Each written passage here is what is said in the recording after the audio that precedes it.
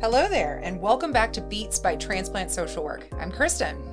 And I'm Tiffany, your host for the show. We're so glad that you came back, and for those that are tuning in for the first time, check out episode 1 to learn more about who we are. But a brief summary, we're both certified clinical transplant social workers who specialize in all things heart transplant and LVAD, also known as left ventricular assist device. Our goal is to talk about all the things transplant and LVAD from the social work perspective, and to bring the human element back into the world of transplant and LVAD for our fellow social workers and our patients. This podcast is intended for social workers that work in the field of transplant or VAD. If you are a patient pursuing a transplant or VAD, or a caregiver of a patient, we welcome you here. Although we are transplant and VAD social workers, we are not your social workers. We hope topics discussed here may lead you to further discussions with your own social worker. This also applies to other transplant professionals who may stumble into our show.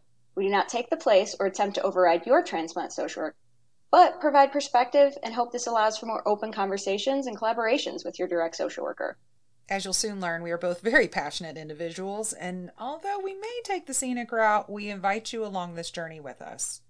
We are hopeful to make this a safe space to learn, be refueled, be heard, and feel understood.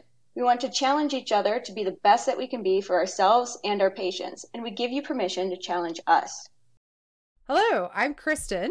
And I'm Tiffany. Your host for the show. And boy, is it going to be a fun one. Yep. We're already a beer in and $1 short, so buckle up and get ready. Dagnabbit, and I'm stuck in here and I can't even get my beer. See, and I'm ahead of you. See, this is a shame. We have to start over. Dang shame.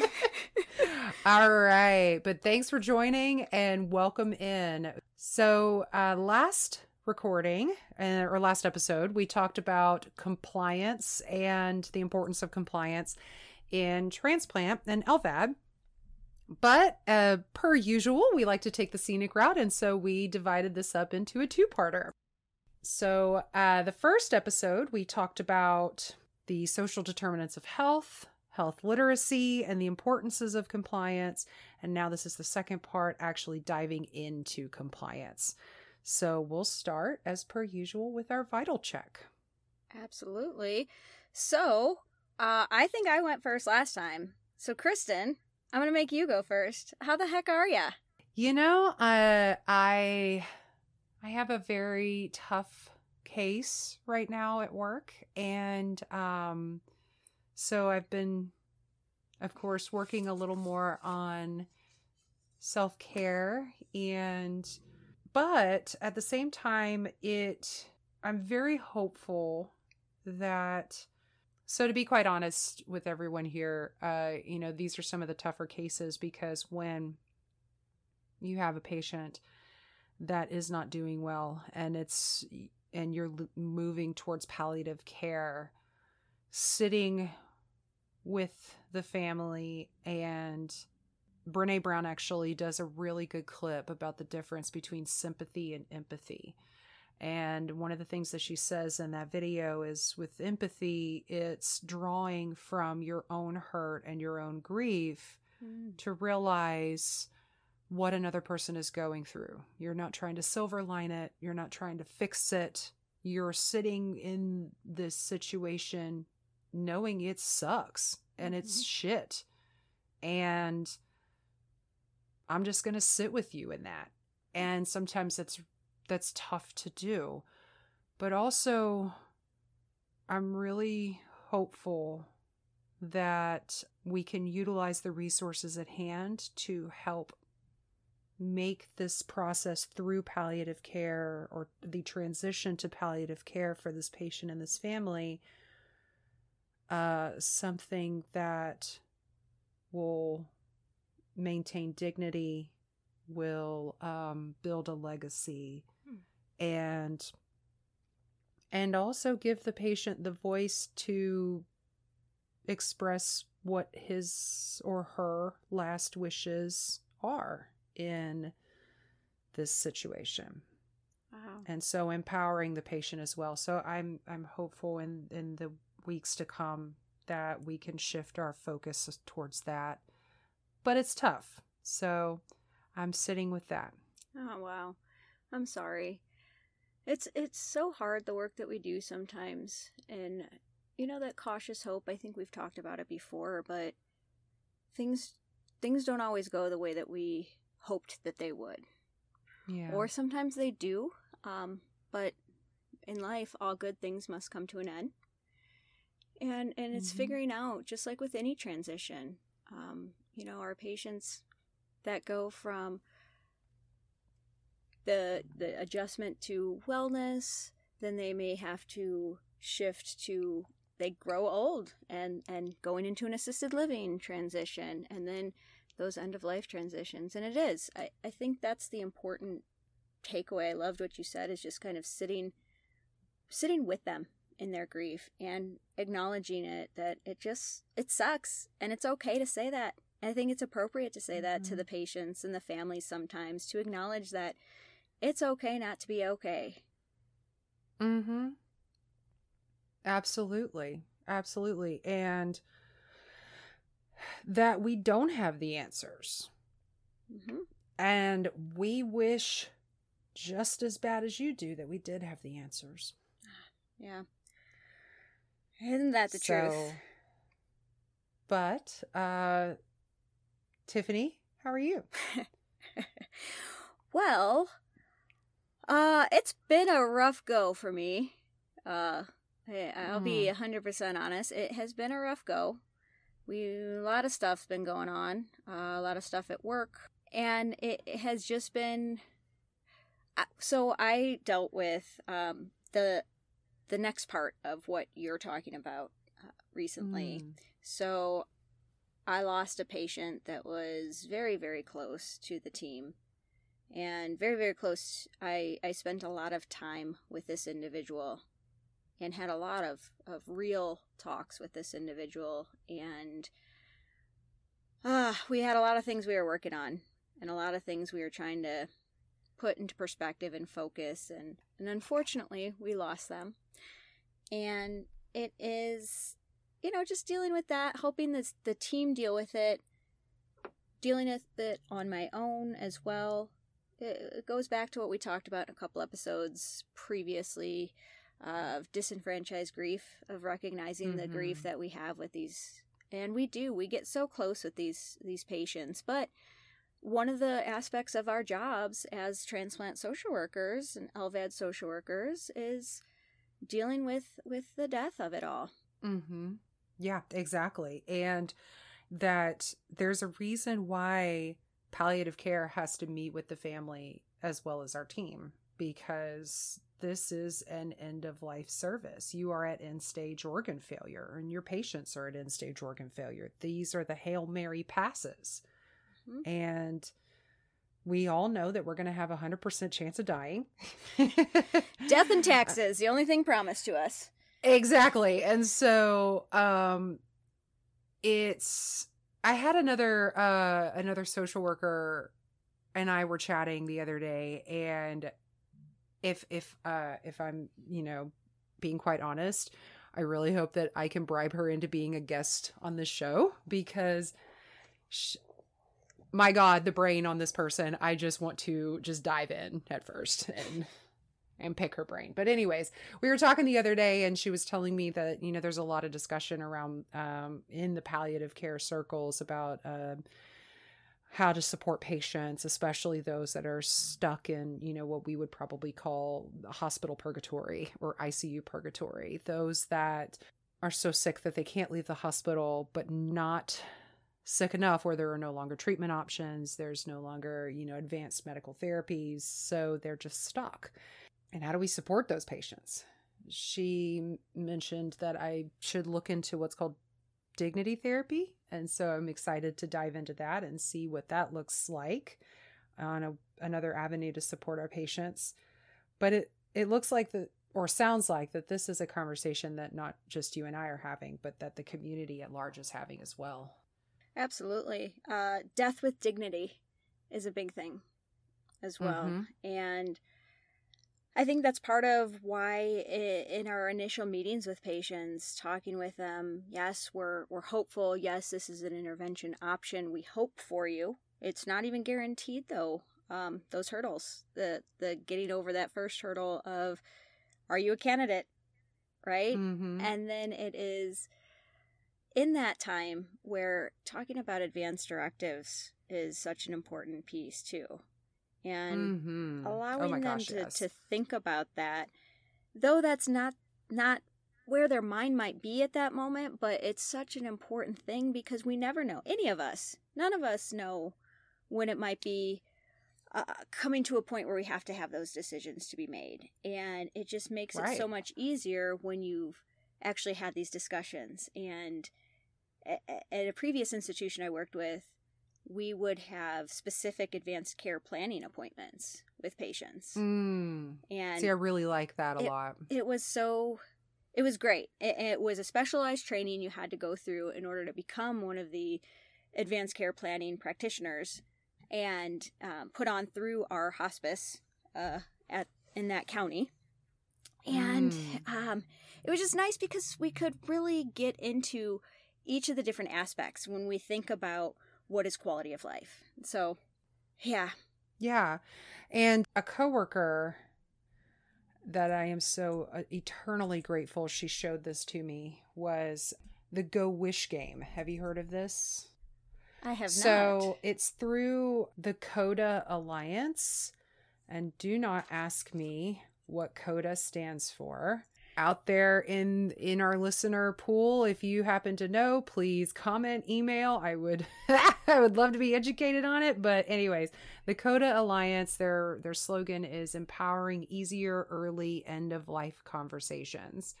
And so she has a deck of the Go Wish game cards, and they're incredible. It's literally like playing Go Fish. So you draw cards and you go through the cards depending on the patient or the situation. You know, we'll say pick 10 cards that really speak to what your end of life wishes might be, or pick 5. But then we look up, and then we'll give them a couple of days or week, you know, whatever timing works best for the situation. And then we'll come back and sit with them. And so she let me borrow her deck of cards so that I could go give them to the family. So if anybody would like to sponsor us by sending extra decks of cards, no, but if you haven't heard of these cards, they really are incredible, especially in with this particular population. It's great for end of life discussions because each card has one line on it, you know. Pet my dog for one more time, have my family with me, you know. The list goes on and on and on. But yeah, I love that. I'm gonna have to talk with my palliative social worker colleague and ask her if she knows about these. I'm sure she probably does, but that sounds like a really useful tool. I love learning about new tools that are out there to help us and thinking about creating new tools. Those are great. Which, talking about tools, yes, actually brings us back to our back to the highway of our discussion today. So we have, as always, a quote for you guys. Today's quote: "Understanding gets compliance. Only belief gets commitment."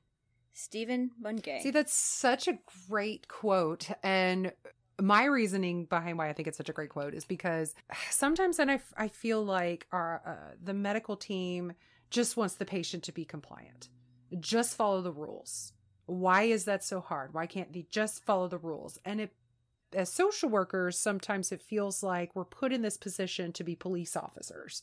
And we have to go to the patient and be like, listen, you didn't take your medicine. You know what the consequences are. And shame on you. You knew better. Which really impacts our therapeutic alliance with the patient. And also, as a social worker, our code of ethics to right to self-determination. And how does that align with, but with a transplant patient, you have to take your medicine. Your life depends on you taking your immunosuppressant medication.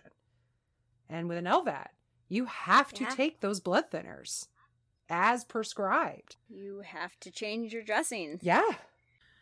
And that's a really good segue to the next thing that we should bring up, because there's the social determinants of health and its impact on a patient's ability to adhere to medical management, or makes it more difficult, like you said, it gets in the way of their success. But then the other side of that coin is when the patient can sometimes be their own barrier to success. Behaviorally, coping, are there certain habits that get in the way of somebody being able to work cooperatively with a medical team? Is there a mental health history there that might make it more difficult to follow rules, essentially? And I'm probably saying it in a very difficult way to swallow, and that is not intentional, but for lack of a better or more sensitive way of putting it. I think I know what you're saying. I mean, because it is what it is, right? And yeah, you have to ask that question. And I think that's where the concern with the word compliance comes into play. And people like to use the word adherence versus compliance. You have to, yes. That's one of the things that we talk about with them in the pre, too. Yeah. And, patients will often say, I'm compliant. And then when you dig into it, I've had so many patients tell me before, well, I lose points because if I don't understand why, if I don't think that that's the correct thing, I know my body, then I want to know more about it. Yes. And that's not to say that someone doesn't know their body or that you can't use that as a reason, but it's very different when you say, I know my body, so when my INR is 5, it's okay. I'm still not going to take my warfarin or whatever. It's very, very different. Because I'm like you, I don't really like us just saying, are you compliant with your medicines? Check yes or no. Like it's not the note you wrote to the boy in middle school. Do you like me? Check yes or no. It's unfortunately not that straightforward as middle school love. Or maybe it is. Maybe it's as convoluted as middle school love. But so instead I say, sticking with the school analogy, give yourself a grade as if you were in school. A, B, A minus, B plus, whatever works best for you. What grade would you give yourself on how well you follow doctor's orders? And usually I get a sheepish grin because most people want to give themselves an A plus, but no, if they were being honest, they really couldn't give me an A plus unless you are someone who methodically follows direction, which there is that personality type out there. And so then I usually ask them, very similarly to your earlier question, I ask them, okay, I usually get a B minus is the going rate, the average answer. And so I say, okay, well, why not an A minus or why not an A plus? What's keeping you from doing that? And a lot of it typically revolves around lifestyle. Well, I'll take my medicine.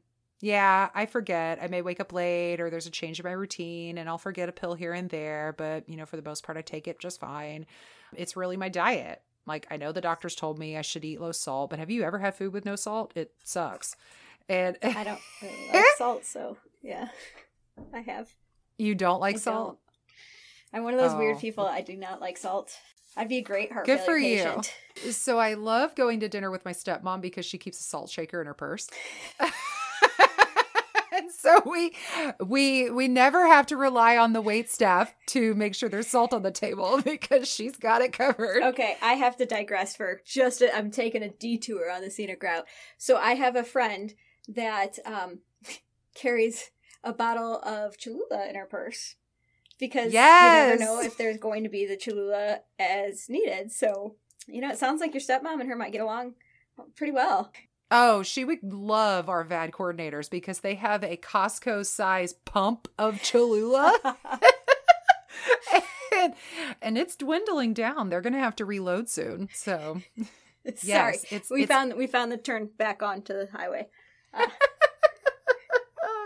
Oh my gosh! But with a topic like this, you have to have fun. I swear to You God, do, or you'll 'cause just have an ulcer. We also have to humanize it and recognize it, but it does exist, and your lifestyle is probably the number one thing I hear. So I'm very similar to you in what I ask, but I do it a little bit different.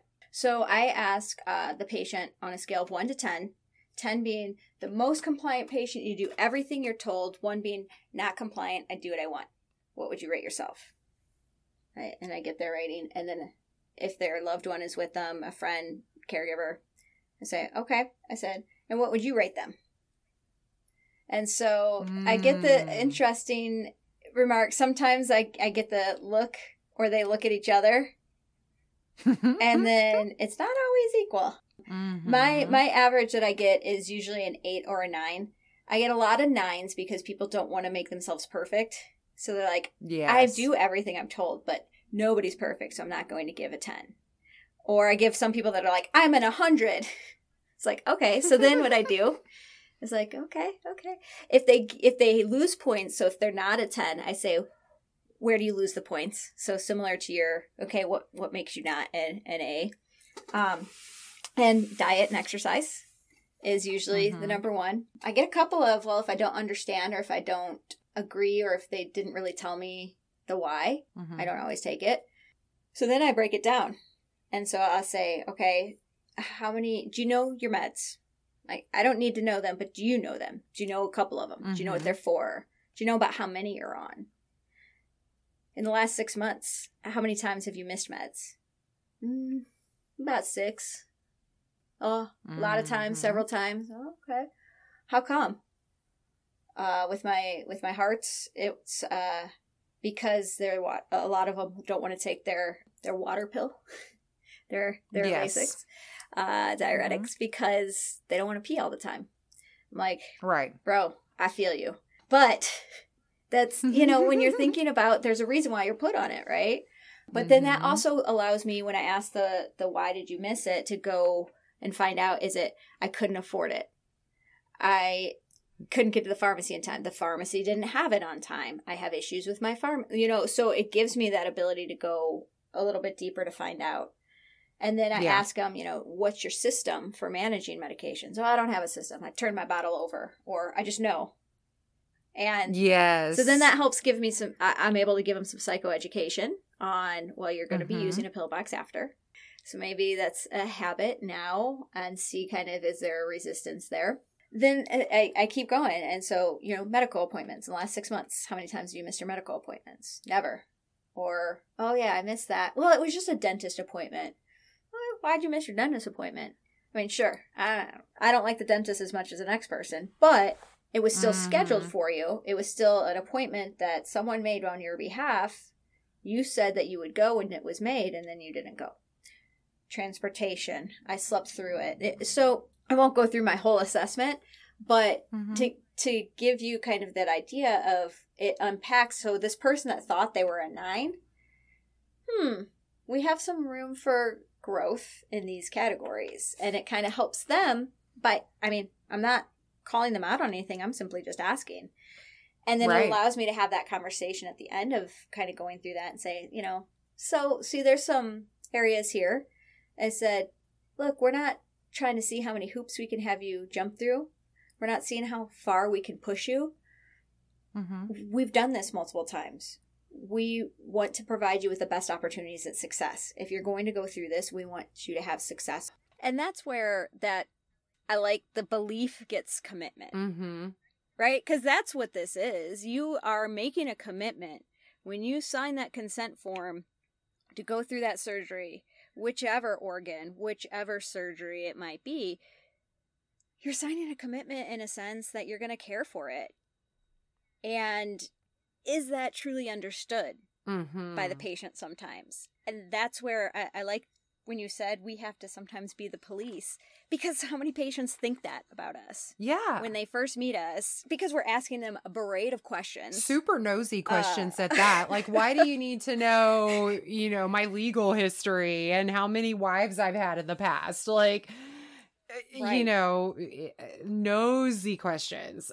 But yeah, that's exactly right. And so then we come in, and I can't tell you how many times the doctors have emailed me and said, you must see this patient at their next clinic appointment because they're being non-compliant. And so the only time you're really asking me to see these patients is when they step a toe out of line. Yeah. And that makes it tough. Yeah. So being cognizant to see the patients outside of that. So we have some sort of rapport. And also, you know, let's help me understand, you know, what's going on circumstantially that, you know, things may be different.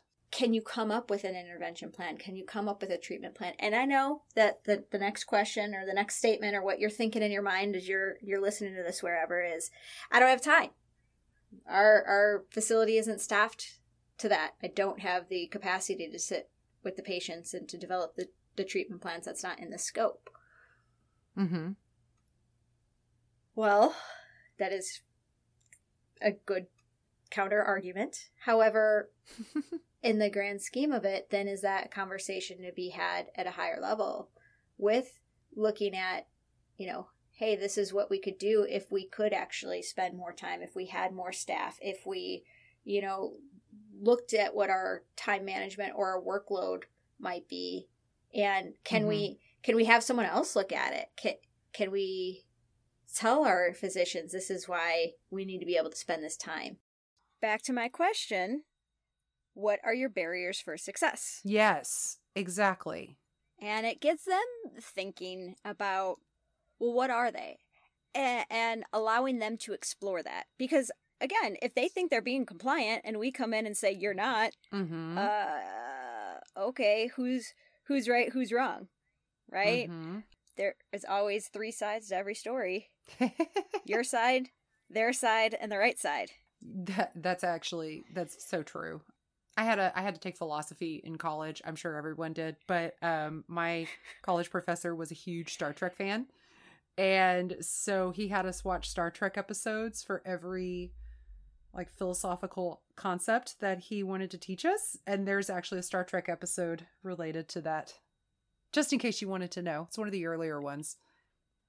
Huh. All right. May the force be with... Wait, no. That's Star Wars. You're going to have to try again on that one. I know the stock sign. Yes. I know that's Star Trek. But... I like the fact that he did that, though, because you still remember it, right? Yeah, I sure do. You equated it, and sometimes that's where it comes into as well, is breaking it down to what makes sense for them. There you go. What makes sense for the patient. And that goes into when we ask the questions, what are your hobbies, or what is your motivation for going through this? Mm-hmm. I love the motivation question. It is different than, do you understand the benefits from transplant, or do you understand the benefits of LVAD? It's, okay, you understand that there's a benefit, but why? Mm-hmm. Why do this? And their why is what I like to hit on when the compliance factor comes into play. Mm-hmm. Yeah, exactly. What are the goals that you want to accomplish? If your life is extended, what is it that you want to do? And what is your why? Because it's going to get a hell of a lot harder before it gets easier. Yep. My little nugget. I love nuggets. I love nuggets. One of the things that I'll say to a patient is, we need to know what your motivation is, because we need to know that there is going to be something that drives you on those days when things get hard, when you don't know why you went through this. And I know right now you're saying, I couldn't possibly think that way, but it's going to happen. And there's going to be times when you're in the throes of the recovery and you're saying, why did I do this? We carry that for you, and we give you that motivation back when you're ready for it. Mm-hmm. So then it's time for you to take back your why. And it's showing that we're partnering with them, and it's showing them that it is going to be hard, but as long as we know, and I always do the same thing. Ask anybody that has shadowed me. I'll say, they'll because I want to travel or for my family, and I'll say, okay, so that when you're not doing your therapy, you say, I don't want to do it today. I can say, hey, see that picture? Get up and do your therapy. Hey, see that trip to Venice? See that photo you have there as a reminder? You got to eat some calories. Mm-hmm. Because that way we can help you with it. But it does. I mean, you can't change someone's patterns over a lifetime in a day. Exactly. It took you 30, 40, 50, 60, 70 years to develop these habits, to develop these beliefs, these ways of doing things. It's not going to change in 48 hours while you're in the ICU or, over the course of several days of testing or the months that you've seen the doctor. Regardless, it took you that long to develop who you are. So we just have to make sure that we have a plan to intertwine that so that these therapies are appropriate. Exactly. And what are the opportunities for education? Yes. So if you are struggling with compliance, we'll say, or compliance is not your strong suit, how can we help make that better? Uh-huh. What is it that you need? And so is it more education on the why? Is it goals? Is it specific task planning? Exactly. How do we get you there? And not to circle right back around to episode number 1, but again, that's why health literacy is important. Just looking at education styles. Are you a visual learner, an auditory learner, hands-on, et cetera, et cetera? Tiffany, you actually posted an incredible article, and it will be in the show notes, but I really just want to sit with this article for a second because there were certain points in here that I really think the audience needs to hear. This was an article. The title is What's in a Name? Compliance, Adherence, and Concordance in Chronic Psychiatric Disorders. And so I have never heard of concordance used as a term. I've always heard compliance or adherence. But I'll start with compliance. Compliance is defined as the extent to which the patient's behavior matches the prescriber's recommendations, which I feel like is the first part of the quote you said earlier. And it's just, if we say jump, you say what? How high? Exactly. And there's no questions, there's no ifs, ands, or buts about it. You're just jumping all day long because we told you to. So, but then adherence is a little bit different. And can you share that one with us? Yeah, adherence is the extent to which a person's behavior, taking medications, following a diet, exercising, lifestyle changes, corresponds with agreed recommendations from a healthcare provider. And so you're partnering with them. You're adhering because you're agreeing to those recommendations. And so instead of how high, you're saying, okay, where do we jump? Yes, and why am I jumping? Mm-hmm. And it establishes the fact that there is a relationship at hand. It's the patient-clinician relationship. And then the third term, concordance, I have to sit with this one for a minute. I'm going to be honest because it's so new to me. But I love the fact that we're learning alongside of our listeners. That's the whole point of this. Yeah. But the concept of concordance has evolved from a narrower view, emphasizing an agreement between the clinician and the patient, which takes into account each other's perspectives on medication taking, to a broader process consisting of open discussions with the patient regarding medication taking, basically acknowledging that it's not only a relationship, but that it is a process. And it allows the clinician, us as clinicians and providers, to entertain the patient's views. Like what is the patient's thought process on that? And that's where I had not heard that term before either. And I like it. Yeah. And so to me, it's the first one is more dictatorship-ish. And the other one, the second layer is we've established a relationship, but you're still going to basically do as I tell you. And the third one is much more of a two-way street, which is beautifully put. I think the reason I have to sit with it is how do you...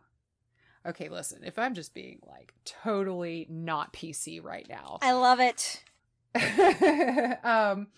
if I'm just being totally not PC right now, how do we get our physicians or the medical team to have buy-in into this concept of it being more of a two-way street, especially when there are certain components of transplant and VAD that it's non-negotiable? Mm-hmm. That's a hard one. That's a great question to sit in, honestly. Because, of course, my mind, all sorts of things are coming in that I just want to spew out, but yeah, that could get us down a detour of like a road that's closed. That's okay. That's why there's trails around the fences, right? You just learn to navigate around them. Yeah, I think that there are a lot of opportunities for these discussions. And I think that there are certain aspects that, yes, have got to be compliance. There are certain that we move towards adherence. And then there are certain, the goal, I would say, is to get to concordance. But I don't know, do you start with concordance to then get the buy-in for compliance? Right. Because you don't necessarily, you're not going to pour everything into something unless you understand what the end result is supposed to be. And I don't know if you've heard the phrase, there's no atheists in foxholes. I have. My grandfather used to say that. So there's a physician that I work with, and they say there's no atheists in foxholes, because how do you can't just say, well, if you're not compliant, then you won't get a transplant, and then you're not going to survive. So just do it.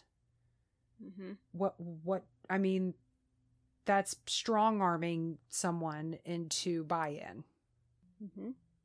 But there's no process. There's no relationship. Because how long is that going to last? Right. And it's that carrot, right? And that's the thing, is the carrot of transplant or of LVAD is dangled. But then once they get that carrot, do they continue? Mm-hmm. So whenever I have a patient that says, well, because sometimes, let's say I have a patient that struggles with compliance and struggles with, or just for the sake of conversation, we'll use the term compliance, but struggles with that relationship or following a medication regimen, what have you.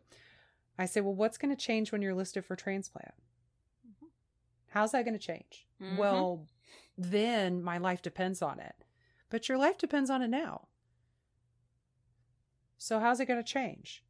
Well, because, I'll have to take the medicines in order to keep my transplant alive. But again, you need that now. It's just your native organ, not your transplanted organ. So let's come up with a plan that works for you, that, because is what you're doing right now working? And, depending on the answer to that question. It got me this far, didn't it? Yeah, that's a good point. that's what I hear sometimes, but it is. I think that's the hardest part of it, is helping the patient understand further how what they're doing now is not helping the situation as a whole, because you're listed doesn't mean it's going to happen tomorrow. And so you got to be able to stay well enough and stable enough. And listen, to put it bluntly, at the end of the day, unfortunately, there are not enough organs to go around. I wish there were.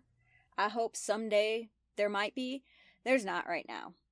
And so we have to be stewards of these gifts. Mm-hmm. And part of that is you're being able to care for it. And just because you want to care for it doesn't mean that you have the skill set to do that yet. There's a difference between the desire and the ability. That's exactly right. And I even use that with my caregivers too. I'm not here to argue your willingness.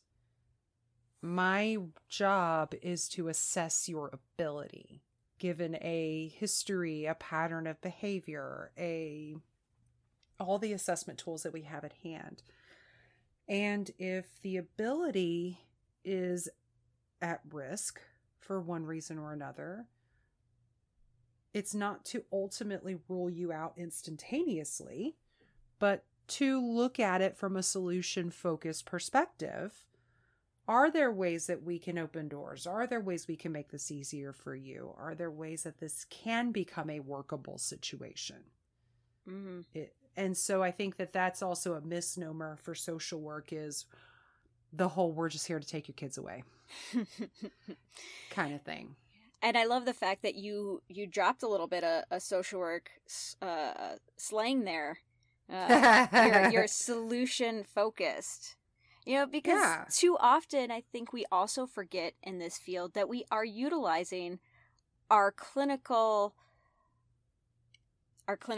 therapeutic styles, our interventions. They're not just us coming up with, well, let's try this. They're based on theory and evidence-based and interventions. It's just in the moment we're not telling the patient, well, we're going to come in and use solution-based. We're going to do some motivational interviewing. It just is kind with person and environment in mind and Maslow's hierarchy of needs. It's like, no. The patient's going to be like, what does that mean? I'm not Freud. I don't care. I'm not Freud. Yeah. Exactly. I don't want to tell you about my dreams. But you are doing it. And if you can't take a step back and realize that you are utilizing some of your interventions that are your social work interventions, then maybe, you need to take that into account as well and perhaps brush up on some of that, because they are they're interventions for a reason. And there is no one size fits all therapy. There's no one size fits all therapeutic relationships. And as transplant and LVAD social workers, we're really shooting from the hip. I mean, we have a niche that is transplant and LVAD, but aside from that, our patient population is everything under the sun. Mm-hmm. Yep, absolutely. Absolutely. Sickness knows no gender, knows no culture, knows no religion. Everybody gets sick, just like death and taxes. You can count on it. It's just how you get sick may be unique to you. Mm-hmm. Yeah. But I know that we have taken the scenic route, and we could probably talk about this all day, which is probably why we are so well equipped for a podcast. But we also did have additional content ready to stick in there. Yeah. So we've been going at this for a while now, about 35 minutes to be exact. I mean, guess what? We get to do what we want. That's right. Yeah, no kidding. But we appreciate y'all. We appreciate y'all listening to us and, sticking with us. Those that are new, we hope that you're enjoying it. Those that have been with us since the beginning, we really hope you're enjoying it. And we would love to hear from you guys about this topic. I mean, this is the discussion. This is not we have all the answers. This is not Kristen and Tiffany are the experts that are giving you the answers to these questions. We need to be discussing them. We need to be, as a transplant LVAD community of social workers, we need to have these discussions of what are our best practices for handling these and maneuvering these conversations. Exactly. So with that being said, Tiffany, you're absolutely correct. This is a two-way conversation. We would love to hear from y'all because we want to know what innovative ideas that you all have so we can grow together as a community and Absolutely. Be better for our patients. Better together. Yeah. Better together. Heck yes. Absolutely. Together we are stronger. Hey, look at that. I know. It's like I've heard that somewhere. With that for a reason. Well, guys, this has been awesome. And one thing that we should mention, Kristen, is that next month is kind of a big event in the world of transplant social work. Yes, it is. And because the big event is I get to meet you. Exactly. In person. Because again, for those that might just be tuning in, this is, we've actually never met in person that we know of. Yeah, that's a good point that we know of. We've never been met in person with intention. Intentionally. We've intentional interactions, whatever. But no, Tiffany's absolutely right. So we have the STSW conference in Orlando that is going to be next month, which is October. The STSW stands for the Society of Transplant Social Workers. And I will also add MCS social workers. Exactly. Yes. So I'm really excited. Hopefully some of you guys that might be listening will be there so that we can meet y'all too. And maybe even doing a little bit recording from there. So that'll be exciting as well. I totally agree. I'm super stoked. In fact, several people that I know personally that listen to our show have wondered if we were going to do like something really festive for a live recording or something. So I sure hope that Southwest Airlines doesn't flag all the equipment I'm about to put on this plane, but we're going to make it work, right? We are. Hey, where there's a will, there's a way. And definitely, right. I think... Solution focused. And I think that you and I, Kristen, are two people that definitely find ways to do things. Yes. So I think we're gonna definitely make that happen, guys. And check out our Instagram at that time, too, because maybe you'll get a rare photo of the two of us in person in one photo. Yep, exactly. It's going to be so awesome. And Tiffany, are you presenting? I am presenting. Oh. I am. I'm putting the starting touches on my presentation soon. But yes. So you haven't started. That's correct. That is okay. I mean, I have started in the aspect that I have a topic and I have an abstract and I have a lot of outline, but I haven't put it and condensed it. But yes, I will be presenting actually on the first day. I will be one of the first presenters. That is huge, and congratulations. Thank you. But what about you, Kristen? Are you presenting? I am, and I am. How many times? So, 2 times. So I'm doing 2 VAD presentations, and I'm on the second and third day, I believe. Ooh, look at you! You got I could be wrong, but maybe I should look at the calendar. But I'm kind of like right where Tiffany is. I have an abstract. I have an outline. And I have a will to persevere. Yes. That makes me so happy to hear, because I figured you already had your presentation laminated and completed and Oh God, no. I most definitely do not. It will be a October 1st situation. By the way, I really hope the STSW board is like not listening to us right now. And if you are, disclaimer, we're totally kidding in the fact that we're totally going to get it done, and it's going to be done. Oh, it's going to be stellar. It's going to be standing ovation material. You just have no idea. People are just going to line up at the door. I mean, they're good. Who needs Universal Studios when you could listen to us talk? Come on. I mean, that's an attraction in itself. I'll be available for autographs afterwards. If you haven't left the room by the time I'm done. Yeah, no, but I'm like, to be quite honest, that is what I hate the only thing I hate about conferences. I had the first conference I went to, I was new, I was excited, I thought they were awesome. And then I saw like a bunch of people just like up and leave talks. Yeah. And the person I was with at the conference was like, "Oh yeah, you can do that. If you know the topic doesn't speak to you, you can just go bounce to the other topic." I was like, "That's awful. That's so mean. Like, I hate that." So now I will sit no matter what the topic is. It could be completely irrelevant, but man, I committed the minute my butt hit that chair.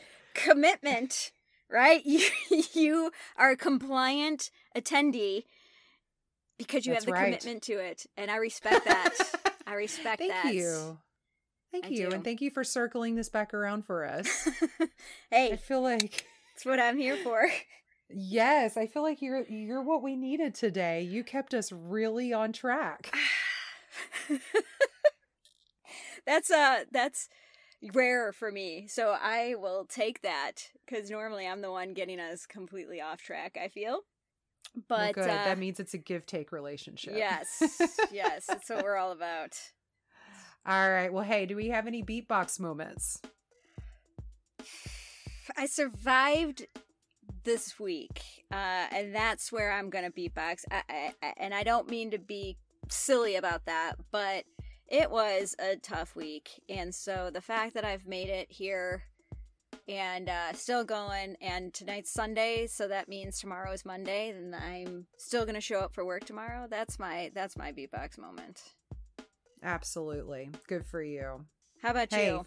My beatbox moment.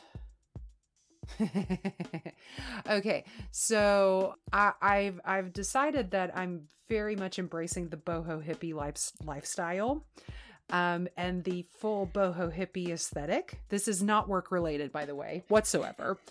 And so I don't know why TikTok decided I needed this in my life, but it decided for me. The For You page algorithm said, "Kristen, you need vintage thrift store baskets hung on your wall." And I said, "You know what, TikTok, you are absolutely right. That is exactly what this big wall in my living room has been missing all these years."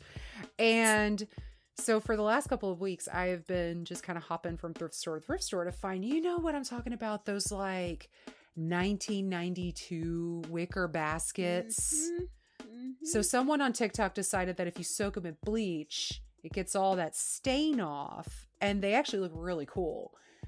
And so for the last couple of weeks, my bathtub has been full of bleach with a bunch of baskets in there. And I kept getting really mad because I couldn't find the right baskets. Anyways, fast forward, I went to a thrift store on Saturday and they had a whole aisle, and it was basket mecca. And it was just the whole wall. I mean, it was lovely. It was absolutely so wonderful. So I'm sorry, audience, that you don't get to see this, but oh, okay. Oh, wow. I'm showing Tiffany all my baskets that are on the floor right now. Those are awesome. So it's actually a double beatbox, because not only did you find your baskets, your bathtub is clean as hell with the bleach. Yes, it is. And thankfully the stain didn't stain my tub. So that was a win too. So yes, stay tuned. Maybe my basket wall will make an appearance on our social media. Who knows? Absolutely. But I am very proud, because I was feeling very defeated there for a second.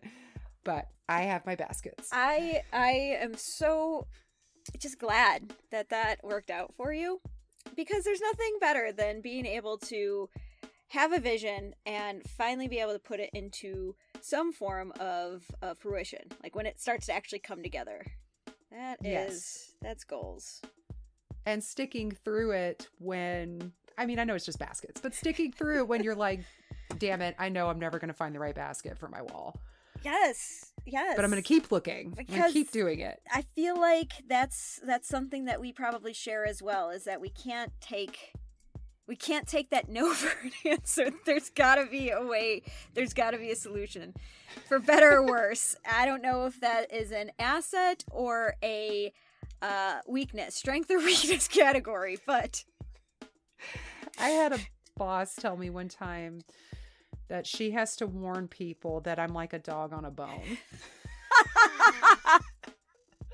And I was like, I can't get mad because that's true. But damn, that hits hard. That actually reminds me of something my doctor said to me this week. So I had a case that I had to start and finish in the same day. So it was for an LVAD eval urgently in the hospital, and they wanted to present it that day. And my doctor told me, Tiffany, pretend you're a normal social worker. What does that mean? Said, give yourself a time limit, and if you've hit that time limit and you have not come up with a plan, you're done. Like, just put in the amount of time that a normal social worker would put in. Oh no! I was but what is that time limit? Who decided that? I don't know. Oh no, man! All right, well. On that note, we have actually set a time limit for this episode, and we have surpassed it. Oh God! Oh man! So thank you all for logging on. Thank you for joining us. And please shoot us an email. We would love to hear from you for next episode to be dropped. I almost said next week's episode, but I was like, no. You slow down. Whoa there. Boundaries. Remember, we're working on that. Yeah. Yes. Exactly. Next month, we hope that you join us. And that we would love to hear from you. And this is our plea and our beg. We have heard from one member, which was pretty exciting. Someone did get a certification of listening to count towards their credentialing. And yes. Pretty epic response on there. So we'd love to hear more of that. Thank you to that person. You know who you are. But to everybody else, we would love to hear. Absolutely. Okay. Thanks so much for joining, and we'll see you next time. Bye now. Bye. Thanks for listening. We're Kristen and Tiffany. Working in transplant takes a team. We hear you. We see you. We're in this together, and together we are stronger. Be sure to check out our show notes for more information found in today's episode. Take a look at our website for additional resources and links that may have been mentioned. You can also find us on Instagram and/or our website located in the show notes. Bye! Bye! Beats by Transplant Social Work hosts Kristen and Tiffany, and affiliated guests and programs expressly disclaim responsibility and shall have no liability for any damages, loss, injury, or liability whatsoever suffered as a result of your reliance on the information contained in this podcast or in any media, and none of the persons and entities noted above endorse specifically any test, treatment, or procedure mentioned on the show. Always consult your own treatment team or your own institution or employer for guidance on your individual care and/or practice and policies.